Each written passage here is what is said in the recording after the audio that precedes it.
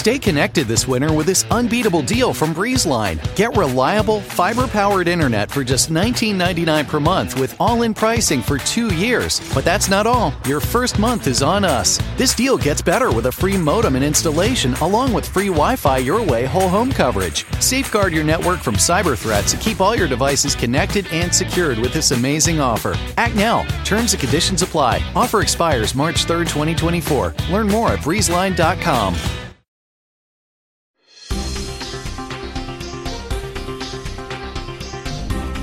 Joining me today on Pod Save the World is Tony the Mooch Blinken. Just kidding. Tony Blinken. Tony served in the Obama administration in a number of hugely important roles. He was the Deputy Secretary of State. He was the Deputy National Security Advisor.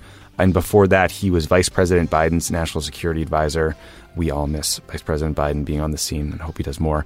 You're also staff director on the Senate Foreign Relations Committee for many years. So you worked on foreign policy from every end of Washington. So thank you so much for joining me. It's great to be here, Tommy. Thank you.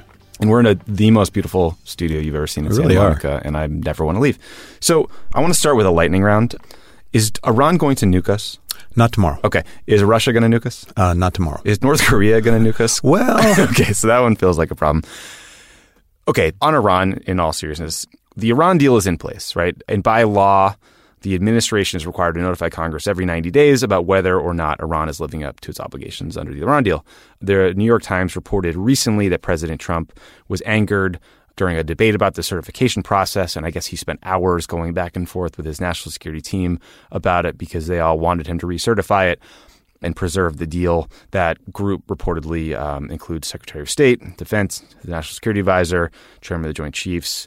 He has every right to disregard their guidance. President Obama has done it on issues during his tenure. But I was hoping you could talk about the Iran deal certification process. What are Iran's obligations, and do you think they're complying with the deal as we put in place? Well, the short answer is they are complying, and you don't have to take my word for it. You can take the word of the IAEA, which is there to monitor, among other things, compliance with the agreement. You can take the word of our intelligence services and our military.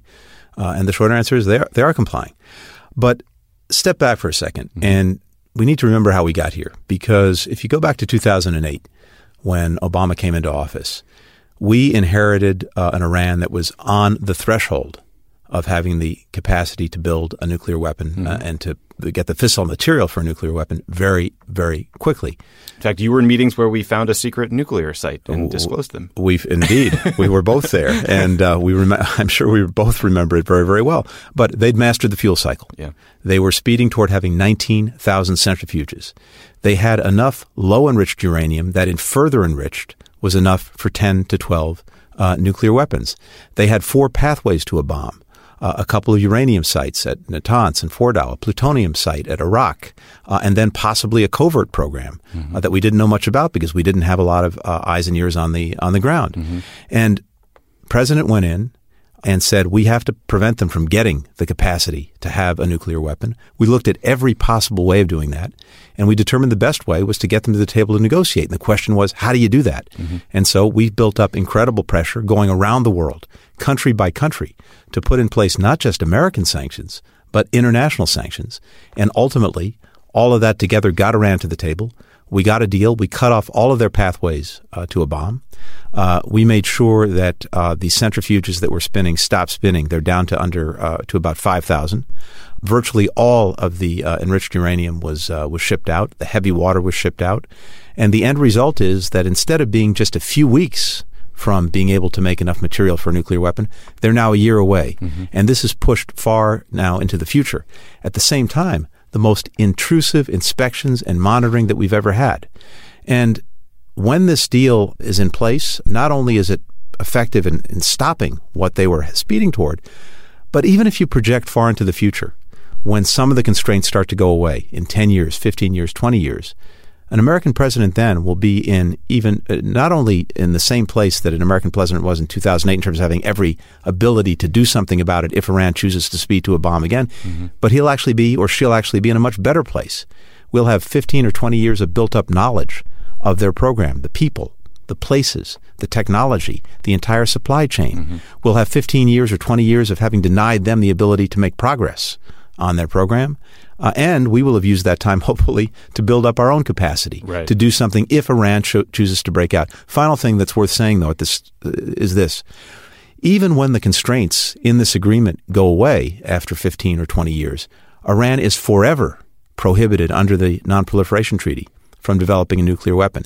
It's forever prohibited from developing weapons themselves and from testing weapons technology. And it's going to remain under the so-called additional protocols, very intrusive inspections regimes, forever. So what we have now is a good thing for our security. It's a good thing for the security of countries in the region. And if Iran is making good on the agreement, the last thing we should do is decertify them, because then we're heading straight toward a crisis. Sounds like a pretty good deal. Stepping back a little bit, I think people don't necessarily understand or think about the fact that Iran has politics and they have debates and they have factions in the same way we do. I'm not saying that I agree with President Rouhani's politics or condone things he's done and said, but he has to deal with hardliners who attack him and want him to walk away from the Iran deal. He often says inflammatory things that seem designed to appease that audience that we don't like hearing. So a two-part question for you. It seems to me that even the people who are considered adults in the room in the Trump administration, people like General Mattis, have pretty intensely anti-Iran views.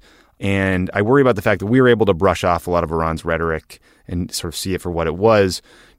Question one, do you worry about it escalating with these guys? And then question two, and more importantly, the Iranians are hardly good guys, and you're not saying that, and I'm not saying it, but they've supported terrorism. They've armed separatist groups in Yemen.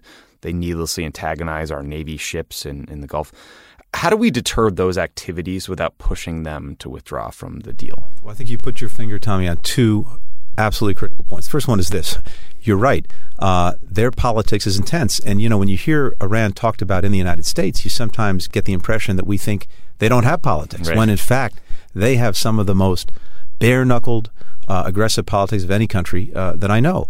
And it's not that Rouhani or the foreign minister Zarif are necessarily what you'd call moderate by our terms, but they are pragmatists. And they see Iran's future as being more integrated in the international community. They think that's going to be better for Iran's prosperity and for its security. And they're trying to make it, as best they can, a somewhat more responsible actor. And at the same time, you have hardliners for whom the very logic of Iran goes away if you take away the reasons for the revolution. So here's the interesting thing. When we were advancing the nuclear agreement, we talked what it was designed to do, which was to prevent Iran from getting enough fissile material for a nuclear weapon. Now, sometimes people said, well, it may have other positive effects. It may help change the nature of the relationship between the West and Iran, between the United States and Iran. But really, this was just about nuclear weapons. What's interesting is this.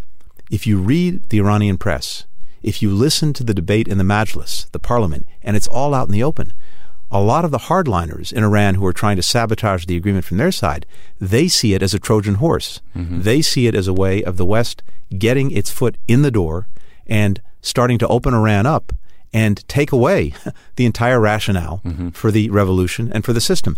That's what they're worried about. That's why they're trying to stop it. Here's the problem, though, and this is the second point that you raised. We've got to get the balance right between preserving the agreement as long as Iran continues to abide by it, while at the same time standing up against their very nefarious activities in terms of supporting terrorism, in terms of destabilizing other countries, in terms of intervening in one place or another. And that's a very tricky balance to get right. But we were very clear when we did the nuclear agreement that didn't mean that Iran got any kind of free pass on these other activities. We were very clear that if necessary, we'd continue to sanction them, to stand against them if they continue to do these things. And we need to keep doing that. But what we shouldn't do is to try to use these other activities as an excuse to undermine the agreement. Here's the game that's being played. Those in our own government who don't like the agreement know that sort of frontally pulling out of it, and that's being blamed for its demise, is not a good place to be. It'll create a crisis with our own allies, with France, with Germany, with the UK, as well as with China and Russia. So the game, the art of the non-deal, is to provoke the Iranians into getting out of the agreement. And so the more you can stick it to them in other places, the more you hope the hardliners will do something to undermine the deal. So this is really hard because we have to stand up against their aggressive actions. At the same time, we shouldn't be looking for ways to undermine the nuclear agreement. So you think he should just tweet at him like Jeff Sessions and call him beleaguered? No, like I thank you for all that context, because I think you explaining the sort of sweep of the situation here, I think gets at the reality of every White House Situation Room meeting that makes it to the president. It's never black or white. It's never simple. I mean, absolutely the fact the Iranians fund Hezbollah is a huge problem, and we need to stop them from doing that. There are these Houthi separatists in Saudi Arabia that are fighting against the Saudi government. They arm them, and we interdict ships as they send ships. It's never been totally clear to me how managing the Houthi problem is in our core national security interest, but certainly, it is an irritant that we work on. But the Obama administration carved out the Iran nuclear deal because we saw them getting a nuclear weapon as this existential threat. Imagine if they're doing all of these bad things and they have a nuclear weapon to boot. Yeah. That's an even worse place to be. Right. It gives them the feeling they can act with impunity. So taking that off the table makes us a heck of a lot more secure and makes it, if not easy, at least a little bit more doable to deal with some of these other nefarious activities. Right. I mean, and then just sort of perfect segue to my next question is, I wonder what you think the Iran deal can teach us about the best way to approach North Korea's nuclear program, because Kim Jong-un is firing off ballistic missiles like they're bottle rockets at this point. The range on those missiles is increasing at a pace that is far exceeding expectations that I've seen previously. I mean, there were some reports recently that they could reach Washington, D.C. Right. That was viewed as being a several-year-off scenario. I've seen estimates that they have up to 40 nuclear weapons. Are they too far along the path to a nuclear program and too unpredictable for the Iran deal to be seen as a model? At some point, do we have to give up on ending their program and have to manage the reality that they're now a nuclear-armed power? We're right at the edge. We're very, very close to that point. And here's the problem. Look, administrations going back to the early 1990s have tried and failed to curb North Korea's nuclear ambitions. We had one period under the Clinton administration with something called the Agreed Framework, where we actually stopped their plutonium program for about 6 years, and that was promising. Then it turned out that they had some kind of surreptitious uranium-based program. They accused us of not fulfilling our end of the deal. The Bush administration came in. We had the axis of evil, and all of this collapsed. Were you on the NSC during? Yeah, I was, and that was actually it was a successful thing. But here's the difference. I think that Kim Jong-un, the current leader, his grandfather and father, at that point saw nuclear weapons and the technology around it as a bargaining chip. Yeah. He seems to see it as the ultimate insurance policy to his survival. So very, very hard to get him to give it up. There's not a good military fix here. Most of the nuclear program is buried deep underground in mountains. Increasingly, it's on mobile platforms, so you can just wheel out a missile in a few moments, fuel it with a solid propellant very, very quickly. And so it's very hard to take out preemptively. Even if we could, even if we knew where everything was and we could take it out, they have 10,000 or more pieces of artillery, rockets, you name it, 30 miles from Seoul, South Korea. If they got off that kind of conventional salvo in retaliation for us taking out their nuclear program, it would decimate Seoul. Right. So there's not a good military fix. And so that leaves you with negotiations. And the question is there still a way and is there still time to get this guy to the table? And I still think that with some extremely intense combination of pressure and also, unfortunately, some inducements, there may be still a way to do that. But the window is closing, closing. It's getting to the point where not only does he have an ICBM that can hit us on the continental United States, but a miniaturized nuclear weapon that you can put on top of that ICBM and get here. I don't think they're at that point yet, but they're getting very, very close. Yeah, and it's always confused me. I mean, obviously, them being able to hit the United States mainland is a game changer for anyone who lives in the country, but we have 28,500 U.S. troops in South Korea. So, I mean, the fact that he could attack them tomorrow is disconcerting to begin with. But I've had a number of conversations recently about Kim Jong-un and the calculus that North Korea has and how they look at a nuclear weapon as the ultimate deterrent, and they look at Libya and they say Gaddafi gave up his nuclear weapons and he was killed in the streets. I was talking to Julia Yaffe recently, who's a Russia expert and reporter. She was talking about how she thinks that the turning point for Putin was when Medvedev allowed the UN to move forward with the Libya authorization. Do you ever sit back and think, shit, maybe that wasn't the best idea? Incredibly challenging in the context of the times. Because remember, you had Gaddafi moving on Benghazi and poised to slaughter thousands, tens of thousands of his fellow citizens. Yeah. Kill them like rats, I believe. Yeah, that was exactly the quote. You had the international community standing up saying something needs to be done. Mm-hmm. All of Libya's neighbors, our European partners saying they were in on this and they wanted to play a lead role. Mm-hmm. The Security Council standing up for once and saying, yes, something needs to be done. The Arab League. And the Arab League, exactly. So this seemed to be a somewhat unique situation. Mm-hmm. And I don't think the intention was to go from stopping a slaughter to changing the regime, but that's ultimately what happened. And I think the Russians did feel like they'd had the wool pulled over their eyes in this. And, of course, the great difficulty we had in bringing any kind of basic stability to Libya after Gaddafi is gone, leaving to some extent a vacuum for extremist forces to fill, including ISIL and others, it certainly begs the question, was it the right thing to do? But I think in the moment, in the context of the time, stopping this human slaughter was the right thing to do. Yeah.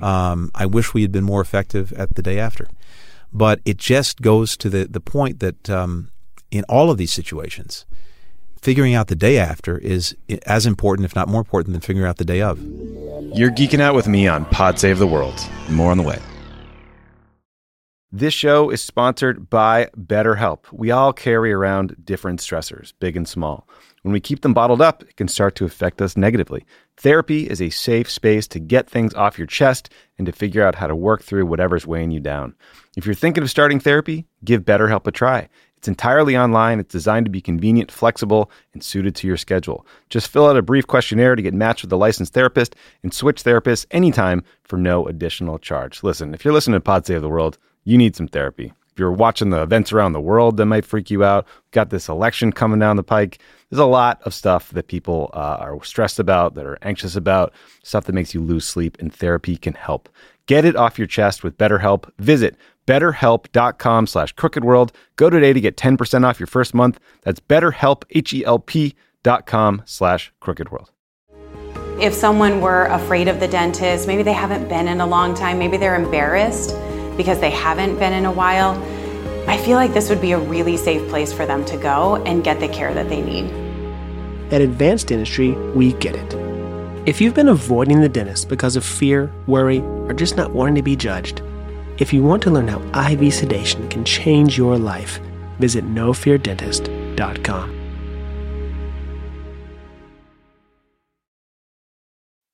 Ready for an amazing deal? BreezeLine's fiber-powered internet, starting at $19.99 per month, offers the reliability you deserve and security you can trust. Whether you're streaming, gaming, or working from home, we've got all your needs covered with speeds up to 1 gig and our 2-year price lock guarantee. This deal gets even better with 2 free months of internet, free equipment, and free Wi-Fi your way to protect against cyber threats. Act now. Terms and conditions apply. Offer expires July 8th, 2024. Learn more at breezeline.com.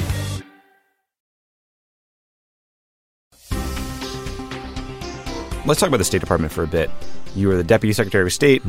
You spend a lot of time all around the world, but also a lot of time, I assume, managing the building, working with the team there, Heather Higginbottom, Secretary Kerry. For me, Secretary of State Tillerson is probably the most disappointing cabinet member. I thought, here's a guy who has this impressive management experience.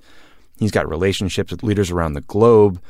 He could be great at this. It was sort of an un-Trump pick. You could see Mitt Romney making him his Secretary of State. It seemed like it was sort of a thoughtful, like outside-the-box choice, potentially.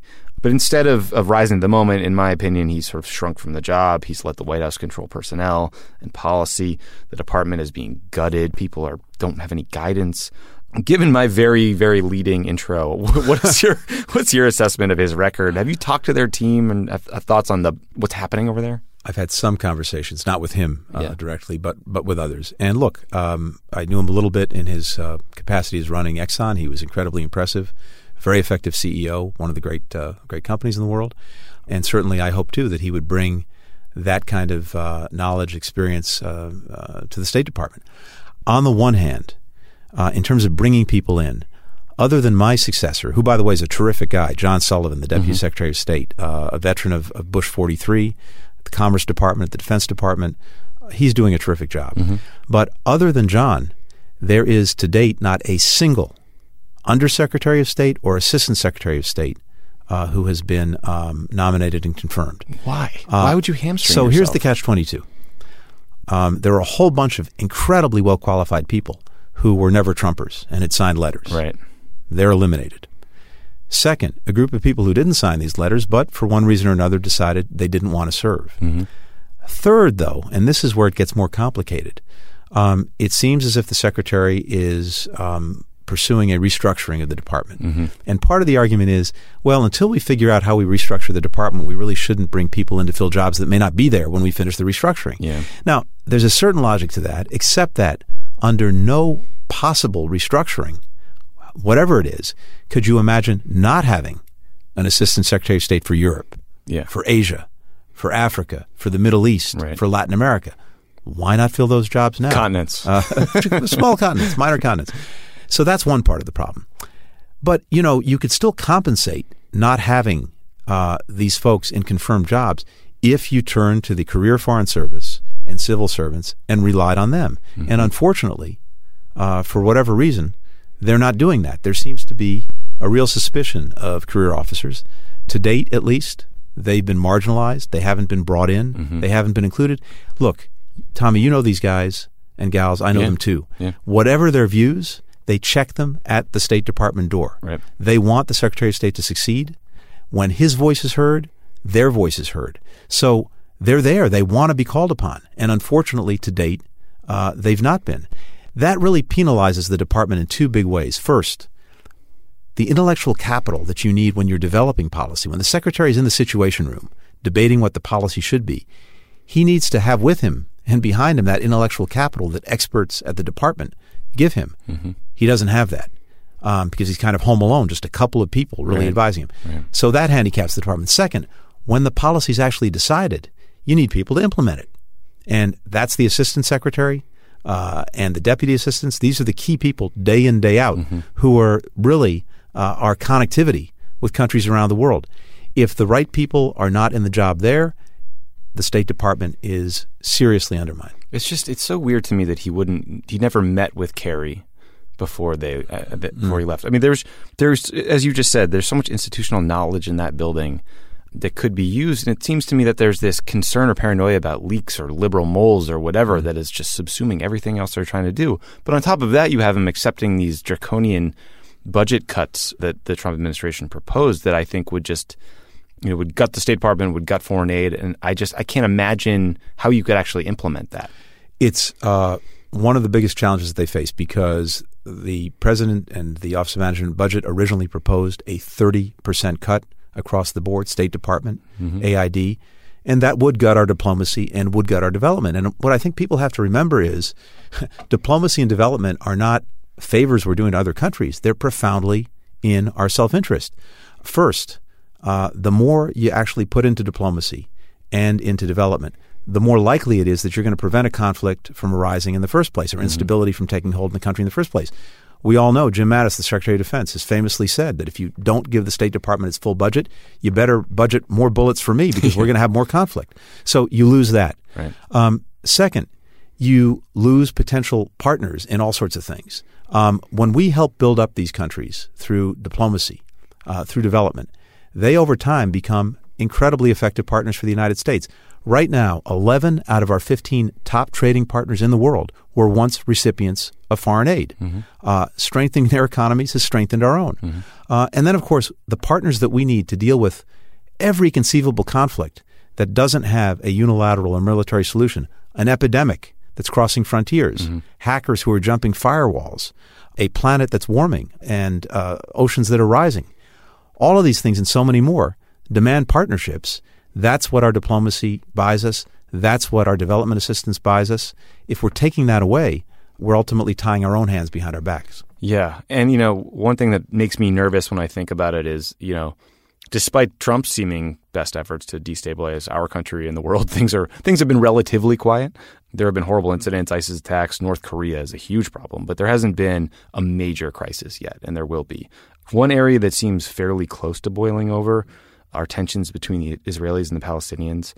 There was this horrible attack on 2 Israeli police officers, a huge subsequent backlash to additional security measures that the Israelis put in place in the wake of those attacks. Can you talk a little bit about why the Temple Mount is so important to both sides and if you think the prospects for peace are sort of gone? The bottom line is that unless the parties want peace, it's really hard for any outside power, even the United States, to impose it on them. We can't want it more than they do. And for a variety of reasons, the politics, both in Israel and among the Palestinians, are not pointing in the direction of peace. And that makes it a huge, huge challenge. Look, from the perspective of Israel and our strong, unstinting support for Israel across administrations, across generations, those of us who believe and want a strong, democratic, and Jewish Israel are at the point of seeing that becoming an impossibility, because Israel being Jewish and democratic is not going to be possible if they continue to hold on to the territories and to try to dominate Palestinians who live there. The choice is either going to be to give Palestinians their full rights, in which case Israel will no longer be Jewish, because with population and demographic change, that won't happen, or keep things as they are, and it's not democratic. I don't think any of us want to be part of the generation that gave up on the dream of a Jewish, democratic Israel. On the other hand, you've got to have a partner to make peace, and the Palestinians have not been that. Now, here's where I'll actually give the administration some credit. They've been engaged on this issue, and the person that they've designated to work with Jared Kushner on this, Mr. Greenblatt, by all accounts, is doing a good job. He's listening. It's good news. He's engaged. And if you can get people talking, you may not get anywhere, but usually talking is a lot better than stabbing and shooting. So I think we have an incentive to try to get something moving, even if ultimately you don't get anywhere. At the same time, what they've been trying to do is something that we worked on, which was to get the Arab countries to stand up and improve their own relations with Israel, to build a climate of greater confidence. And that may be still the best direction to go in. But right now, in terms of both Israel and the Palestinians, the conditions just aren't there to actually make these hard choices that are necessary to make peace. Do you think that was the case for the last 8 years? I mean, Obama made this huge push to try to get to Middle East peace. And I can't tell if we screwed something up, if there was missed opportunity, or if Palestinian leadership was too weak and Bibi Netanyahu just never wanted a deal and didn't care if it failed. Yeah, look, the hindsight is 20/20, and it's even easy. On this one, I don't know. But yes, exactly what I was going to say. And look, this has bedeviled administrations going back decades and decades. But I still come back to the basic proposition that as much as we might want it, much as we might try for it, unless and until Israelis and Palestinians really want it, and that's when we can play the critical role of building confidence, supporting the process, being the right intermediary, even as we strongly support Israel and its security, which is sacrosanct. Unless you get to that kind of moment, it's just very hard to get to yes. Yeah. More nerdy foreign policy coming up on Pod Save the World. Support for Pod Save the World comes from the International Rescue Committee. The IRC works in more than 50 countries, serving people whose lives have been upended by war, conflict, and natural disasters. In places like Gaza, Ukraine, and Sudan, displaced families are experiencing war, extreme hunger, and life-threatening injuries. In Gaza, ongoing violence, bombardment, and blockade have made survival difficult for families living in damaged buildings and tents. The lack of safe water, medicine, and healthy food contributes to the spread of diseases, and children are especially at risk. The International Rescue Committee is working with local partners in Gaza to provide life-saving medical care to injured civilians. The IRC works around the world to help families in crisis by delivering critical supplies such as therapeutic food for malnourished children, clean water, cash assistance, and more. Your donation will support this work and help children and families survive. Listen, the International Rescue Committee is an incredible organization. They are doing the Lord's work all around the globe. I have donated to them, for many, many years now, because I know that my dollar will go towards helping people. It's not going to go to administrative costs or overhead fees. It's just an incredible group doing great work. I hope you'll consider them. Donate today by visiting rescue.org/rebuild. That's rescue.org/rebuild. Sofas, recliners, love seats, everything is better in leather. Discover the new leather collection at Ashley, where bold meets durable. And wait a minute, who's been finger painting on the couch again? That's okay. Leather is easy to clean. The new leather collection at Ashley is built with the durability you need for the whole family. Yes, pets too. Luxury is meant to be livable. Shop chairs starting at $499.99 and sofas at $599.99. Ashley, for the love of home. Look around. You can find cars like these on AutoTrader, like that car riding your tail. Or if you're tailgating right now, all those cars doubling as kitchens and living rooms are on AutoTrader too. Are you working out and listening to this ad at the same time? Well, multitasking pro, cars like the ones in the gym parking lot are for sale on AutoTrader. New cars, used cars, electric cars, maybe even flying cars. Okay, no flying cars, but as soon as they get invented, they'll be on AutoTrader. Just you wait. AutoTrader.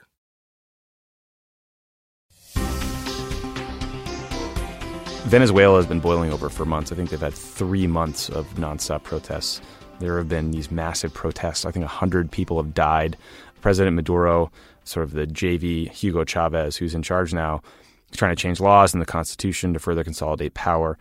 This feels like another pot that could boil over. How worried about you or about what's happening in Venezuela and how destabilizing it could be for Latin America? And do you think the United States should be doing more? Yeah, so this pot is about to explode. And this has been a long time in the making. I mean, you go back to Chavez before Maduro, and then Maduro, and, you had Chavez who was able to effectively exploit an aborted coup. Mm-hmm. He was able to exaggerate the foreign threat to Venezuela. Mm-hmm. He started to undermine every single government institution that posed a threat to his rule. He repressed the opposition. He mismanaged the economy into the ground, and Maduro has continued to do the same thing. And foreign investment is gone. Inflation's now about 1,000%. Really hard for people to get food and medicine. Folks are out on the streets, and now, as you said, they've got this vote coming up this weekend to basically to put in place a body that would rewrite the Constitution to give, in effect, absolute power to the current government or regime. So this is going to explode if something is not done. The administration announced that it was imposing some sanctions, additional sanctions, on some of the elite figures, both former and current government figures. And that's the right thing to do in terms of freezing their assets, denying them travel. Yeah. That is one way to just make sure that people who are supporting what Maduro is doing pay a price. But they're also looking at much deeper economic, sectoral sanctions. And that's really tough because on the one hand, you feel like you want to do something and you've got to express yourself in some way in opposition to this. On the other hand, given the fragilities, too weak a word, given the dire straits of the economy, those kind of sanctions could really push Venezuela over the edge. We do have a real hold on their economy. We get about 10% of the oil that we import from Venezuela. It's very significant to them. But if we push too far in terms of much broader economic sanctions, there is the danger of some kind of collapse. Right. If these are not calibrated very, very carefully, and if humanitarian food, medicine is not exempted, there is the danger that Maduro uses this to turn on us and to point the finger at us and make us responsible for what he's done. Yeah. And you risk a little bit the kind of Cubanization of our relationship with Venezuela. Now, if we were still in a place where we had the support and confidence of virtually everyone else in the hemisphere, which we got by restoring diplomatic relations with Cuba, then we might be able to kind of pull this off collectively. But we're now totally out of phase again with most of the other countries in the hemisphere because of the administration's reversal of our Cuba policy. That makes it very difficult to get this kind of collective approach that we need to Venezuela. Second, if there is some kind of collapse, besides everything I've just talked about, you really do run the risk of harming a lot of other countries in the region. Venezuela owes a lot of money to Brazil, to Panama, to Colombia. That's in jeopardy. Right. Thousands, tens of thousands, hundreds of thousands of Venezuelans could flee to Colombia. Border crisis, migration crisis. You've got all of that. The only interesting thing is this. If you actually get them to default on their debt, a lot of that debt is also owed to Russia and China. And it may force Russia and China to come in and have a real serious conversation with Mr. Maduro about the future. That's interesting. Okay, so you had all these big jobs at the White House. You were Vice President Biden's National Security Advisor and in the PDB every day. You had the grinding job of being Deputy National Security Advisor, which is the setting where the deputies at all the various elements of foreign policy making, the Deputy Secretary of State, the Deputy Secretary of Defense, they do all the work up to like 95%. So that's a huge role. And then you were at the State Department. What was the most fun? What was the most rewarding thing you got to do? Because you saw the government from all these different angles. Look, I was incredibly blessed to get to do all of this and to get these different vantage points and experiences.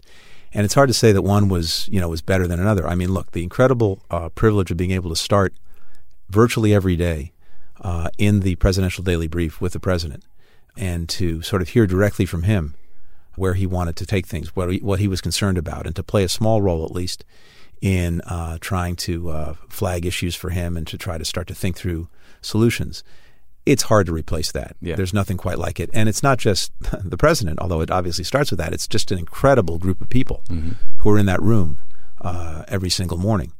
Susan Rice, the National Security Advisor, Dennis McDonough, the Chief of Staff, Lisa Monaco, the Homeland Security Advisor, Counterterrorism Advisor, the senior leadership of the intelligence community, the Vice President, a truly, truly extraordinary group of people. So I was blessed there. I got to say, I had a lot of fun at the State Department, running around the world, trying to represent the country and doing diplomacy. Having a team to help you. You have like 4 staffers to run the entire policymaking apparatus. I could not get used to people calling me sir. I didn't think I was old enough for that. But you do go from the White House, which is an incredibly flat organization and small, the National Security Council staff. Also, from one of the smallest offices on the face of the universe, literal closet, to this large bureaucracy with lots of layers and a very large office with its own bathroom and kitchen and everything else you could want. But the privilege of getting to go around the world, to represent the United States, to work with other countries on some of the most daunting problems, partners, allies, but also some unfriendly countries, some adversaries. There's nothing also to match that. Yeah. And, it sounds corny, but you'd go into these really fraught, tense situations, negotiations, arguments with other countries, with people yelling and screaming at you about this thing or that thing. And the strange thing was this, knowing that you had literally or figuratively the American flag behind your back in that meeting was the greatest source of strength and confidence you could imagine. That was a very good answer. Last question for you. Everyone at Crooked Media loves the Vice President, Joe Biden. Have you spoken with him lately? Do you think he wants to come on Pod Save America? If you do talk to him, could you ask him if he wants to come on Pod Save America? And what's the best thing about the guy? What do you think he'll do next? For those of us who are jonesing for our Joe Biden fix, tell us a great story. So the most wonderful thing about the Vice President is that what you see is exactly what you get. That is, there is no difference between the public persona and the private persona. He is the definition of authenticity. And I think that's why people love him so much. Yeah. And he is working very hard at finishing a book about some of his time in the White House. I think it's going to be very, very compelling on a human level as well as on a substantive level. Yeah. Yep. And he's standing up a number of different projects, including something I'm working on with him, which is something called the Penn Biden Center for Diplomacy and Global Engagement, a think tank and policy institute in Washington, but closely affiliated with the University of Pennsylvania. Cool. And that'll open its doors formally toward the end of the year. Great. He's still engaged on the Cancer Moonshot. Yeah. He is doing a ton. He would love to come on Pod Save America. I think the problem is he says every day, I want to come on Pod Save America. And then, he's got people around him saying, no, you can't do it just yet. Yeah. So, maybe around the time, maybe when the book launches. Yeah, you want to get some distance from what Obama did, I bet. There's that. Tony, thank you so much for doing the show. It is a blast to hang out with you here in Santa Monica. Let's go fuss around with that Martin they have out there, because that's a beautiful guitar. That sounds great. We're going to plug in right now. Okay.